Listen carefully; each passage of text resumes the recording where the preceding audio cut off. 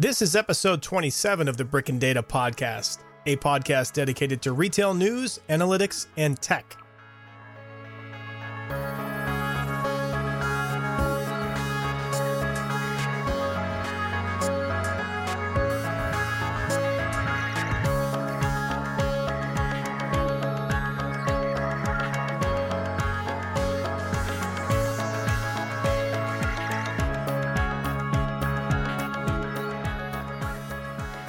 Hello, everyone, and welcome to another episode of the Brick and Data Podcast.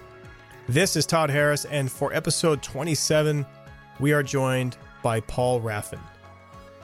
And the topic of this episode is going to be all about how technology can help create retail experiences. We're always talking about technology in this podcast, and it boils down to several things, including the experience that retailers give their shoppers in stores and online too. So Paul Raffin is an internationally known C-suite executive. He's got about 40 years of experience managing consumer goods businesses across the fashion industry, spanning department store retail, wholesale, direct-to-consumer, vertical specialty retail, luxury, men's, women's, kids apparel. The list seems to go on and on. Paul is known first and foremost as a highly experienced merchant, having worked with industry luminaries from the late Marvin Traub to Les Wexner, and Michael Weiss to William and Victor Fung. He's held CEO, president, division president roles at multiple retailers, including Fret Express, J. Crew, Li and Fung USA with the Men's and Kids and Entertainment Licensing Group, the Fry Company. Paul was recently featured in an MIT Sloan publication about enterprise leadership and has recently joined Collective Growth Partners as a consultant. So we're really happy to have Paul on today. And the first topic is about how the retail landscape has changed over the past 5, 10, even 20 years. So let's join Jose and Paul and hear what Paul has to say about that. Well, first of all, thank you very much, Jose, for inviting me to speak with you today. And it has been, I'm fortunate, and I have an over 40-year perspective of being a student and an executive of the industry, and was very fortunate enough to have started my career at Bloomingdale's in the 70s, which was truly an experiential format owed chiefly to the visionary Marvin Traub, the late Marvin Traub. And so I've witnessed the demise of that model and the slow kind of demise of the entire department store format, and which has accelerated in the past 5 years. But speaking to retail in general, the overused or hyperbolic phrase, the retail apocalypse, truly is upon us, and we're seeing and witnessing the last of the very painful contraction and consolidation of simply the sheer amount of selling space in the United States. We have double to triple what any other industrialized nation has. So a lot of that excess square footage is going to be shed, coupled with a rotation away from conventional business models, namely department stores and even some specialty store formats. And really that rotation heading toward much more new and innovative formats. So I really will, I'll describe briefly 4 major macro trends that I think are, I'm witnessing and the rest of the industry is witnessing as well. And the first and probably the most important is the department store business model being broken. After nearly 4 decades of chasing cheaper cost of goods sold through, obviously when China opened up and every other low labor nation in the world usually starts making apparel before it climbs the ladder toward higher labor forms of technology and things like that. Those days are kind of over. I worked most recently for Li and Fung, a $25 billion trading company, and I can attest to the fact that labor and material costs are increasing. And what's happened in the department stores, as those factors are in place, the average unit retails are in fact deflationary. So you've got this unfortunate set of variables coupled with the exacerbating factor of operating expense associated with the omni-channel model, it's much more expensive than anyone had envisioned. It's nearly 18 cents on the dollar to set up the logistics and reverse logistics necessary to provide customers with exactly what they want, when they want it, in the place that they want it. So all of that combined is a really sharp deterioration in gross margin for the department store sector. When you add to that the decline in comp store sales, the revenue line, offset very slightly by some gains in their online models, you've got a virtual death spiral within the department stores that is very, very hard for them to confront. And this is why you're seeing so many store closings and vacancies within the anchor positions in many, many malls across the country. The consequence of this department store decline is that the wholesale sector is under pressure even more so to try to subsidize, as it were, this lack of performance. And, they're faced with the unenviable task of having to hit very sharp retail price points because the consumer continues to demand value, knowing that 90% of the units are going to be sold off price.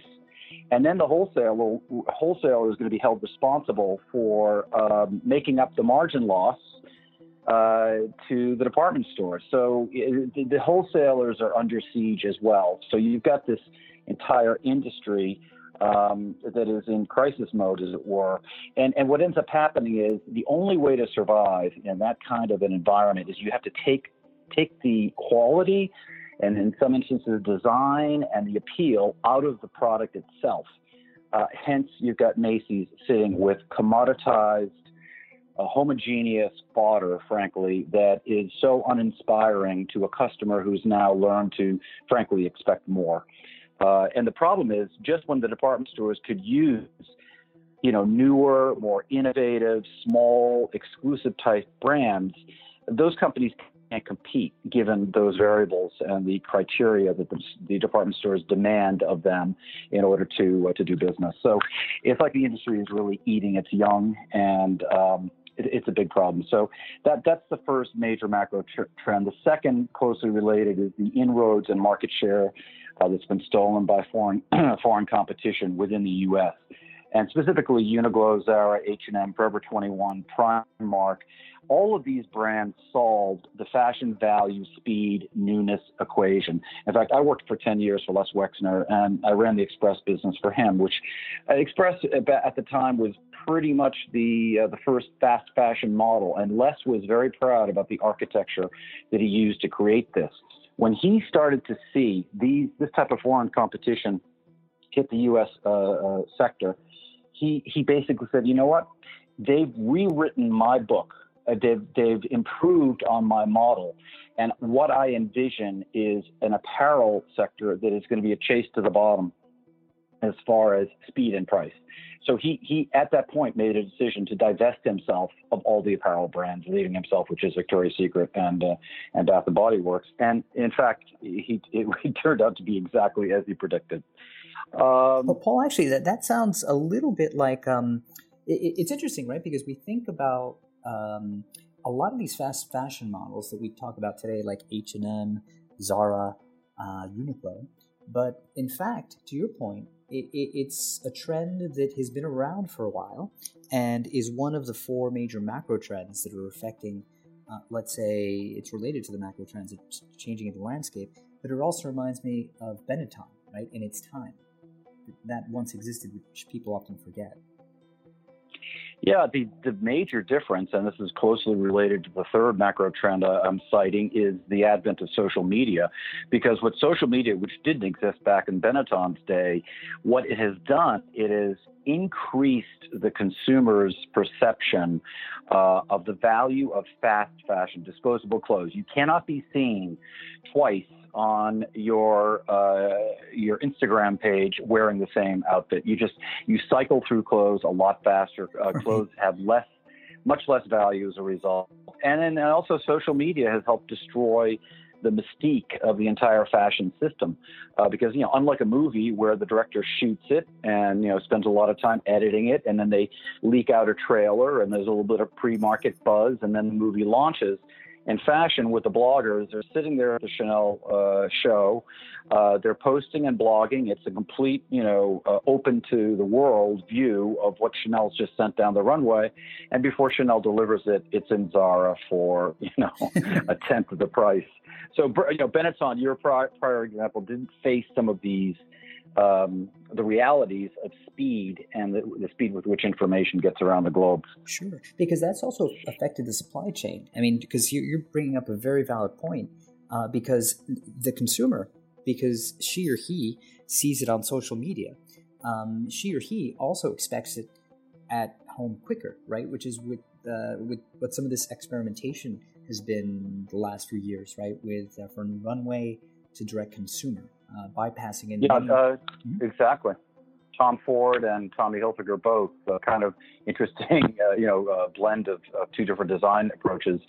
Both had runway shows this past fall where they sent the clothes, and the clothes were available immediately, and the consumer could order them right after the show. So it's really added, in a sense, to the chaos that exists within the industry right now, because even the system that used to be kind of sequential and linear as far as the supply chain effort has now been completely thrown on its ear. And I actually advise a little company called Zeal, who has, coupled with an artificial intelligence enabled software approach, they create capsules of athleisure and yoga wear for retailers, generally small retailers, and they can turn it around from design to delivery within 7 to 10 days.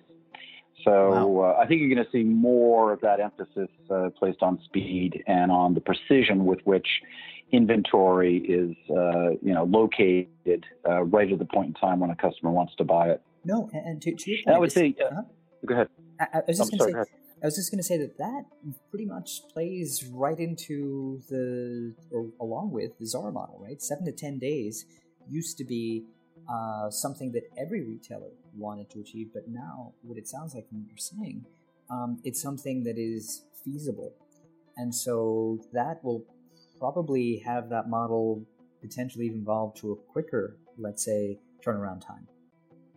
Well, I think where it's going to evolve to, once leaders like Shimaseki really figure out the commercialization and interface aspects of ready-made clothes, that where the store, in fact, becomes the factory, and you walk in and the magic mirror scans you, and you select the exact piece of clothing that you want, and it basically is knit for you using, amazing technology that exists. In fact, it exists right now. Ministry of Supply up in Boston has it. It's still a little clunky, but that will all be rationalized and figured out within the next 5 years. And it's interesting, Paul, that you bring up Ministry of Supply. Actually, I saw it in their showroom, maybe I would say the first knit jackets that they put out, I was there maybe about a month ago, actually, and it was interesting, to your point, that they are starting to use this because of the technology that's available to customize, right? Which is part of a separate trend, not necessarily for this conversation, but customization, right? Which is an important.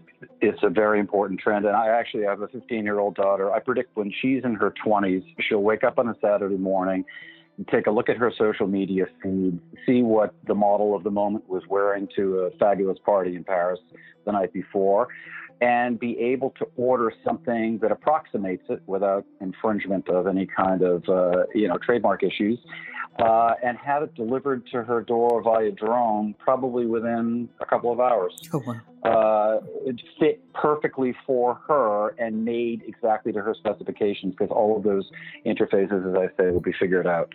So I think we're just at the beginning of the way technology is going to continue to impact the way in which consumers, interact and engage with brands. And my last macro trend is really the apparel sector particularly has gotten very, very hurt. And some of that is self-inflicted due to lack of innovation and the constant drone of a discount model, which basically has eliminated the perceived value of a lot of these clothes. But I really think it's giving way. The share of wallet now is going to experiences for sure, to technology. Technology costs a lot of money, and young kids these days want to invest in it. And frankly, sneakers. This whole sneaker trend where a lot of young consumers are willing to pay $700,000 for an exclusive pair of sneakers. The whole athleisure trend, which our friend Mickey Drexler at J. Crew mistakenly said was only a quick fad that would probably fade, it has become a lifestyle, and it definitely has had an impact on the fashion industry and particularly apparel. And so it's interesting, right, that you brought up sneakers, because there's a store that is right by Union Square, and it's a sneaker store, and their whole thing is to have these specialized sneakers, and I hadn't realized. So you mentioned prices that were in the $7,000 range, but they have sneakers that are $10,000. I hadn't realized that there were sneakers. I mean, there was a time when a lot, let's say a high retail price point for a pair of sneakers would have been, and this is maybe 30 years ago, close to $100. Anything above that was insane, but now 7,000, 10,000 seems to be the top of the range, and maybe that's not even the top. Well, I think the rappers and the whole that whole community has absolutely had an incredible impact on sneakers and the fact that sneakers are so in vogue. And generally you see these white shoe, brown shoe cycles come and go, and it always affected brands like Timberland. If Nike got hot, you'd see, well, Timberland's probably going to cool off. This sneaker trend has gone on unabated for what must be over 5 years, maybe close to 7 years now, to the point that you go to Barney's, you go online, you'll see many, many more sneaker ideas from brands like Zanotti or Yves Saint Laurent or Gucci than you will, the more traditional footwear, and that's absorbing a lot of share of wallet right there, because people, consumers are willing to pay premium prices. Wow, and so Paul, if you were to summarize these four macro trends that you just described, that are essentially changing or affecting the retail landscape, what were the four? Could you quickly summarize what these four? The death of the department store model, which is broken. The inroads in the market share that have been stolen by foreign competition who built a better mousetrap. So the fast fashion purveyors. The incredible fuel that social media has provided as far as fueling specifically customers' expectations for constant change. Everyone has an instant gratification fix. Every single day they're picking up their smartphone, and yet you'll pass by a store window and they'll change it once a month. So there's a real disconnect between the speed with which information is flowing and the relatively boring pace which brick and mortar retailers are addressing the subject of change and innovation. And the last, of course, is the share of wallet trend with more experiences. Experiences and experiential is such a key buzzword now. People in all demographic strata, I think, really like to invest in memories much more so than in stuff. The boomers particularly were the me generation that liked more stuff, and even those of us who are trying to simplify our lives are finding it refreshing when less is more, and you've got more discretionary income to spend on experiences, on vacations, on dining. Mm-hmm. And I think this is a big theme as far as there are some visionary formats out there that do embrace the experiential formula. And it's important to take a look at the recipes involved in those business models and extract some of the variables and the components that can then be applied to an existing business. Sure, and that makes a lot of sense, right? And what you're saying is, so whereas for, let's say, and these are only segments, but they're really more demographic than psychographic because it's not really an age thing, but just for, let's say, simplicity's sake, if we were to take baby boomers, you're right, experiences came later, right? It wasn't always about the experience, but that came in the later years. If you then go to Gen X, it was somewhere in between, right? Experience need not wait till later, but it wasn't one of the first things. Whereas if we go to millennials today, it seems like experience is crucial. It's critical. It's one of the first elements before anything else, which to your point is driving not only by millennials, but anyone with that kind of mentality or psychographic of the instant gratification, if you will. Well, and I think there's a reason for some optimism because, again, I've got a couple of millennial kids, and what I witness and what has been borne out by research is that these kids actually like to go shopping. They enjoy the physical aspect of shopping. Now, and I'm not saying they love to go into Macy's Herald Square, but they like. My theory, Jose, is that there's an inverse relationship between the explosion of technology in all forms, and being a subject matter expert in the world of artificial intelligence, we're not even seeing the way those changes are going to come down the pike. But the more and more technology begins to become pervasive in every single moment of our days, I think there's a humanness that is kind of eroding to a certain extent. And I think what I witness in these kids is a strong desire to then counteract that cold technological aspect with more socialization, more touch, more of a humanity behind their everyday existence. And I think that's a healthy trend for those retailers who can get that piece right. Sure. No, that's a great point, Paul, because that's also a very nice segue into one of our questions today, which is how can this, it's a delicate balance, right? It has to feel authentic, but somehow there has to be efficiency. It's this tension that exists. So how can technology or how is it being leveraged, perhaps is the better way to put it, in order to create these experiential formats in retail? Or perhaps... Well, I think it's such a great question, Ed. It's a question that's on, I'm sure, most CEOs' minds right now. And I've witnessed kind of a meandering path as different brands try different things. I think the Burberry on Regent Street, which about 5 years ago was hailed as such an innovative concept with technology in the fitting rooms and technology on the selling floor. And I was very excited to see it, and I did see it. And yeah, unfortunately, the day I was there, a lot of it wasn't even working, and they had bugs in it or something. Sure. And I thought it was really interesting because they went from, together with Rebecca Minkoff, I guess is the U.S. Equivalent, hanging a lot of the fancy technology on the walls of the store, and really, it felt a little bit like we're kind of buying our way into the experiential model through obvious technological, improvements.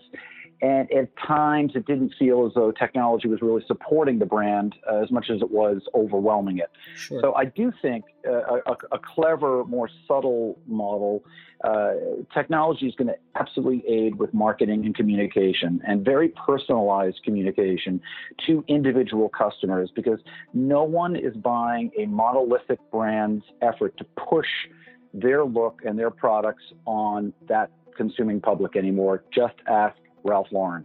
They had their Zeitgeist. They had a phenomenal run, and consumers want a sense of personalization. It can absolutely play a role in products. In fact, in products that contain wearable technology and products that can be personalized. And then, of course, technology is going to affect the format itself, whether it's the brick and mortar store or the online experience. I think once we get to 3D web browsing, you're going to see a huge explosion in experiential online shopping. And then finally, the operations of the business itself. And I know, with what you're, some of the work you're doing right now, using artificial intelligence to help with the planning and allocation functions, digitizing the supply chain, the way robotics and AI and augmented reality are all going to come into play to really improve the operations of the business itself. These are major impacts that will be felt. And as I said, we won't recognize retail in about 5 years because if you haven't changed and moved toward down those paths, you'll be out of business. I fully agree. I fully agree. So. And Paul, just sticking with this idea, right, of the organization and the retail as an organization, it seems that retailers have been trying to keep up with customers, right, rather than leading them. There was a time when retailers used to lead customers, but actually, perhaps because of technology and mobile phones, this whole paradigm has changed. So with this in mind, how can retailers with large store networks incorporate technology into their organizations? Or perhaps another way to think about this, their existing organizations need to change. And if so, how would their organizations need to change? What are your thoughts on this? It's just so, frankly, that is the sweet spot of the solution, is a cultural change within these hierarchical organizations.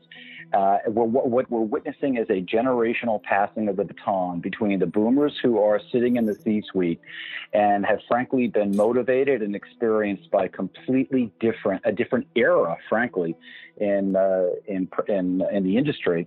And the eventual, taking up of that charge by the millennials. Gary Hamel wrote a phenomenal book about 5 years ago, way ahead of his time. He's a professor at Stanford, and the book's title is What Matters Now. And there's a favorite piece of the book where he goes through kind of like the characteristics that would be used to define Apple. And what would Apple be described as far as a culture versus, let's say, put Macy's at the top of this other column. So on the Apple side of the ledger, it would be passionate. On Macy's, it's be rational. With Apple, it's lead, don't follow. Macy's, be cautious. Aim to surprise. Aim to satisfy. Be unreasonable. Macy's, be practical. Apple, innovate incessantly. Macy's, innovate when necessary. And then the last one, which I love, is at Apple, think like an engineer and feel like an artist. That's great. Macy's, think like an engineer and feel like an accountant. And so you've got this incredible cultural kind of gridlock because there's inertia. There's this fear of failure, and just when the industry needs experimentation and innovation, and where the discount era is over, you can't just pound on price anymore. You must start to do things in an innovative way. A lot of these C-suites are gripped by fear and inertia, and they're just kind of stuck.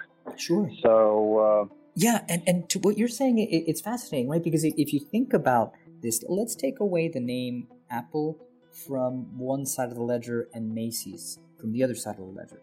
If we were to switch them and go back in time, I think that many of the things that you said for Apple are the things that Macy's would have upheld years ago, right? Maybe 10, 15, 20 years ago. That was the name of the game, was the passion, the experience, a lot of the things that leading, but somehow something's happened and something's fundamentally changed for them. Well, I think when you perpetuate a bit of a three-card Monte ruse on the unsuspecting consumer who eventually gets savvy to what you're doing.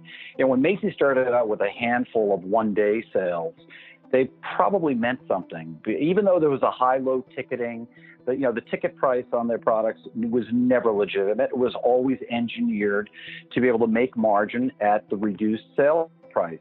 Well, that drug, because every year you got to beat Sure. last year, now has mushroomed to 365 one-day sales.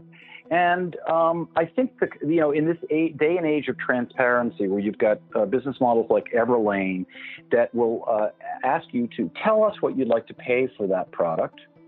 We'll tell you about the factory in Vietnam that produces this product, so you're assured that you're not supporting child labor or some horrible corrupt situation. Or even you think of Patagonia. Patagonia, their famous homepage where they said, "Don't buy this jacket." Sure. And then the asterisk was, in case you really need a new one, and if you do, please, bring us your gently used one so we can donate it to somebody who really needs one. Those are the types of transparent, socially conscious companies that I think consumers now gravitate to. Whereas Macy's, they started out playing in the casino, feeling as though they could dictate. And I think the game is over. And it's going to take an incredible amount of disruption, frankly, to get that model working again. Sure. No, that makes a lot of sense. And let's move on and talk a little bit about the elephant in the room, Amazon, right? So sure. Amazon's apparel business, not including anything else, only apparel, is expected to grow to $50 billion in sales by the year 2020, which is roughly, based on that estimate, about 12% of the apparel market. Given this data point, how can brick and mortar retailers respond to this, or what should they be thinking at this point?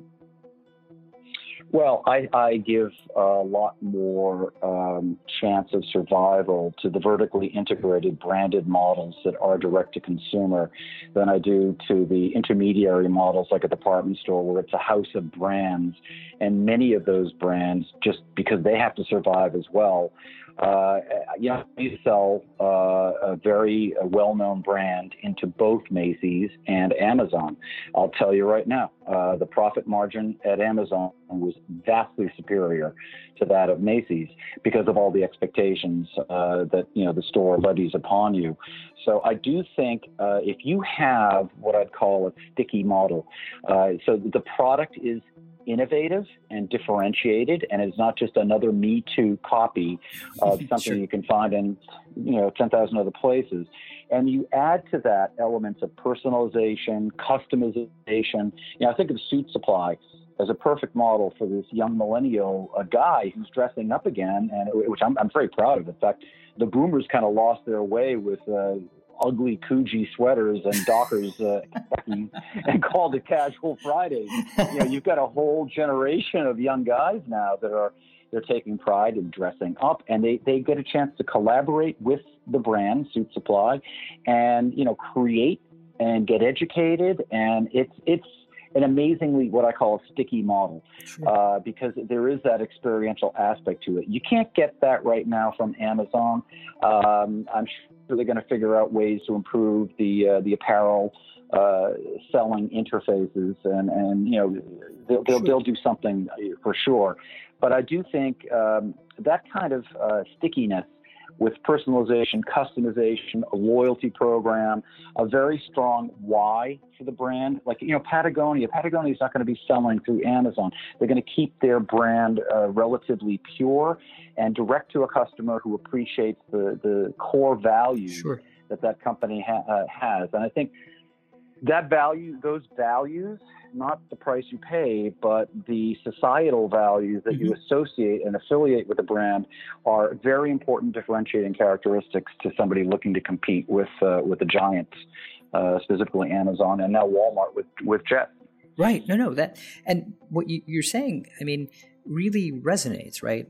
In the sense that, look, we were talking about this prior to our discussion today. It was about values, right? Imbuing values within the organization in order to create the right things, because it's not just about tech or product, but it's really values in an organization that have to be aligned in order for everything else to work around and align right in the right way for a given retailer. I mean, if you were to look at some of these issues, they're organizational. Going back to a prior point, as you're pointing out, and it's not just about let's just sell things. And the other point that I'm taking away very strongly from our conversation is the whole piece of differentiation, right? That brick and mortar retailers have to differentiate themselves, and it can't just be a cost sided type of solution, because obviously, as you rightfully pointed out, having 365 one-day sales isn't solving anyone's problem. No, and frankly, it's diluting your brand, because price is a lever that has been pushed so repeatedly, it's frankly boring. Does 70% off really motivate a consumer? At some point it probably does. But when people ask me what are the two best examples of experiential retail concepts out there today, I always say Eataly. I live in the Flatiron district. I'm always in there. That is essentially food wrapped in socialization, and speaks exactly to the trend I mentioned earlier, where young people of all ages, frankly, want to put their damn phone down over a beautiful glass of Brunello di Montalcino and a nice meal, looking at your friend or your loved one in the eye, actually having a conversation, and then being able to take a piece of that home with you. Every major mall developer in the country is dying to get an Eataly in, because it brings traffic and it brings an emotional connection to that experiential model. And then the other one is Perch. And I think Perch, they saw the white space that existed up above Home Depot for buying, a new bathtub or a shower head or a kitchen or so, and, relatively commoditized type products, but done in an environment that is so, they're all better products too, so incredible. I mean, this visionary, Jerry Sears, sends his sales team to Perch's University of Joy, where they are immersed in a 1 week kind of seminar approach with a neuroscience technique that teaches them how to unlock serotonin in the brains of the client who is coming into the Perch store. These are innovative retail thoughts that most 99.9% of the retail executives they just don't get to, because they're trapped in a paradigm or a culture that doesn't reward that. Right, and I think I love Perch and I love Eataly, and Eataly is incredible. I too spend a lot of time there because of the experience, right? As a former retailer, for me, and it hurts to say that, but as a former retailer, I love that experience because it's open, right? It's as close as one can get to Italy in any city where you'll go into an Eataly. And you have an open restaurant, which is part of the store. You're in between sections, and every city is a little bit different, or every location's a little bit different. They have something that makes it particularly unique, and it just makes me. You're right. It's that experience that I don't think I've ever walked out of Italy with anything but a smile on my face. Of course. Well, there you go. On the benefit ladder of life, where you have technical, functional, and emotional benefits, Eataly, they aim to surprise. And they always do, and they always manage to get it right. The quality is there. The quality of the entire brand resonates through every single touch point. And it's an ingenious concept. And I think, again, if you were selling something else, selling even apparel, what are the cues and the elements of that recipe that can be extracted and reapplied to your particular business format? And I do think there are some major lessons to be learned. Exactly. No, I agree. And the interesting thing about these two examples is that perhaps they have technology within their organizations somehow. I mean, they obviously have the basic technology, which is registers and shopping counters, etc. But beyond that, if they do have it in store, and I'm trying to think of both Perch and Eataly as I'm talking to you, whatever technology we come into contact with is invisible. and still that experience. Decidedly subtle. That's right. Yeah, I think, and that's, Jose, what you just said is, I think, that's one of those recipe elements that I think is important. Have technology support the brand. So at Perch, what technology enables is not one price is seen on the product. And you go into Home Depot or Lowe's, all you see is a sea of prices and tags, and it's kind of chaotic. But at Perch, you're handed an iPad. And so you walk around the store with the iPad, and when you want to receive a price of something, you simply hold the iPad over the item. The item comes to life on the screen. All the price information is there. And, interestingly enough, Perch will meet price. They'll meet the cheapest price out there. It's not like you're paying premiums for the product. So they understand they have to offer value, but they don't clutter it up. Eataly is like, you will not see the technology there. It's all behind the scenes. They are very, very smart merchants about sizes of departments, the turnover rates inside each of the departments, the way they set their floor up, with the center generally being the eating area, the communal area, sure, as it were, and then the shopping experience being peripherally around that. Very, very clever. It's funny, when I think about it, Stanford, the Palo Alto shopping mall, Stanford's an amazing community, obviously, with Silicon Valley. They need to change the way they have their restaurants. They have a lot of their fine dining on the perimeter of the mall. So as a result, when the parking lot's full, everyone's in the restaurants. No one ever makes it into the inner part of the mall to get to the stores, unless you're going to Tesla. Sure, right. But Eataly has figured all that out. Yeah. And so, Paul, unfortunately, we're almost out of time, so we have time for one more question. So the last question for you today is there anything else that you'd like to share with our retail audience today? Well, I think from my perspective, I'm now involved in numerous number of technology startups here in the Brooklyn Navy Yard, out in Silicon Valley. And it's, the areas really involve wearable technology, artificial intelligence, augmented reality. And because of the work I'm doing with a lot of these disruptive startup companies, I see what lies ahead. And it is incredibly, incredibly exciting. I think we're on the dawn of frankly, a new era where technology is about to leap us much, much further ahead, to the point we'll probably look back at the era that we're living in right now, where most of us are getting neck strain from staring down at our smartphone screens.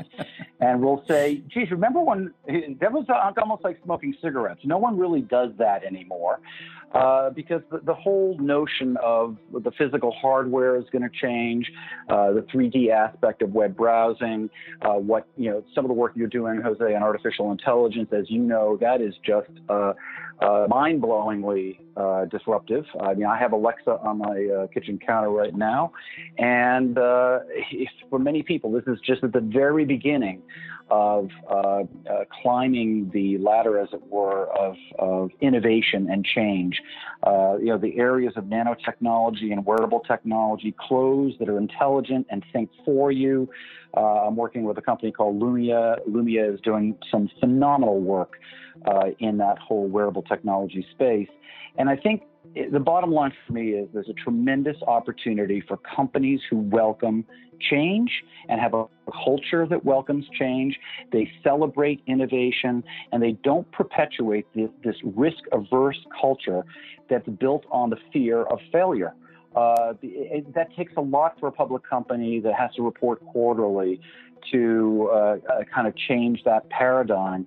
But those companies who do that are going to see, coupled with all this technology change that's coming down the pike, a phenomenal way of not just surviving, but going to the next level with customers who really love their brands and love the products that they're producing.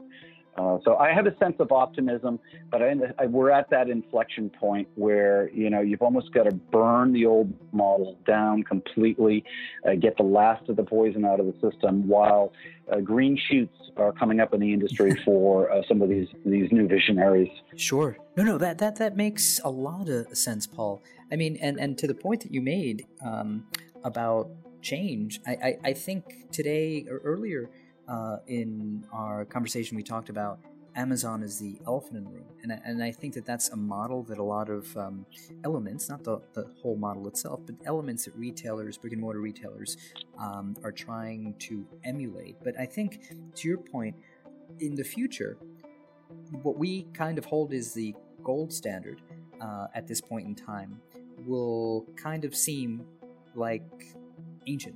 It'll be old news, because with all the technologies out there, it's going to be a new world with AR, virtual reality. It'll be a whole new world out there. But with that, Paul, I'd like to thank you for your time today, and thank you very much for being on the Brick and Data podcast. Well, I really enjoy the time with you, Jose, as always. And I look forward to sharing more of our thoughts going forward. I just want to leave you with one last line. And this, again, is from Gary Hamel's book. And this is the bottom line: since Apple is so successful, it'll be the first $1 trillion company out there. He says, Apple's unique success is a product of its unique values, which are uniquely innovation-friendly and customer-centric. And I think that pretty much says it all. So thank you again for letting me have some of this time, and I hope it was worthwhile. Well, that's a show, everybody. Thanks for listening. Paul was highly entertaining. He's got some great things to say, and Jose and I both appreciate his time. If you have any questions, comments, feedback, you can email us at brickdatacast@gmail.com. If you have anything specific for Paul, you can email Paul at paulraffin, RAFFIN, @msn.com. You can also find us on iTunes, Google Play, and Stitcher, along with most of your favorite podcast apps. And hey, did you know Jose and I are going to be at shop.org this year in September? We'll have more information on that, along with a discount code for you to use if you want to attend yourself. But we'll be there live, so we look forward to seeing you there. But until next time, take care, everyone.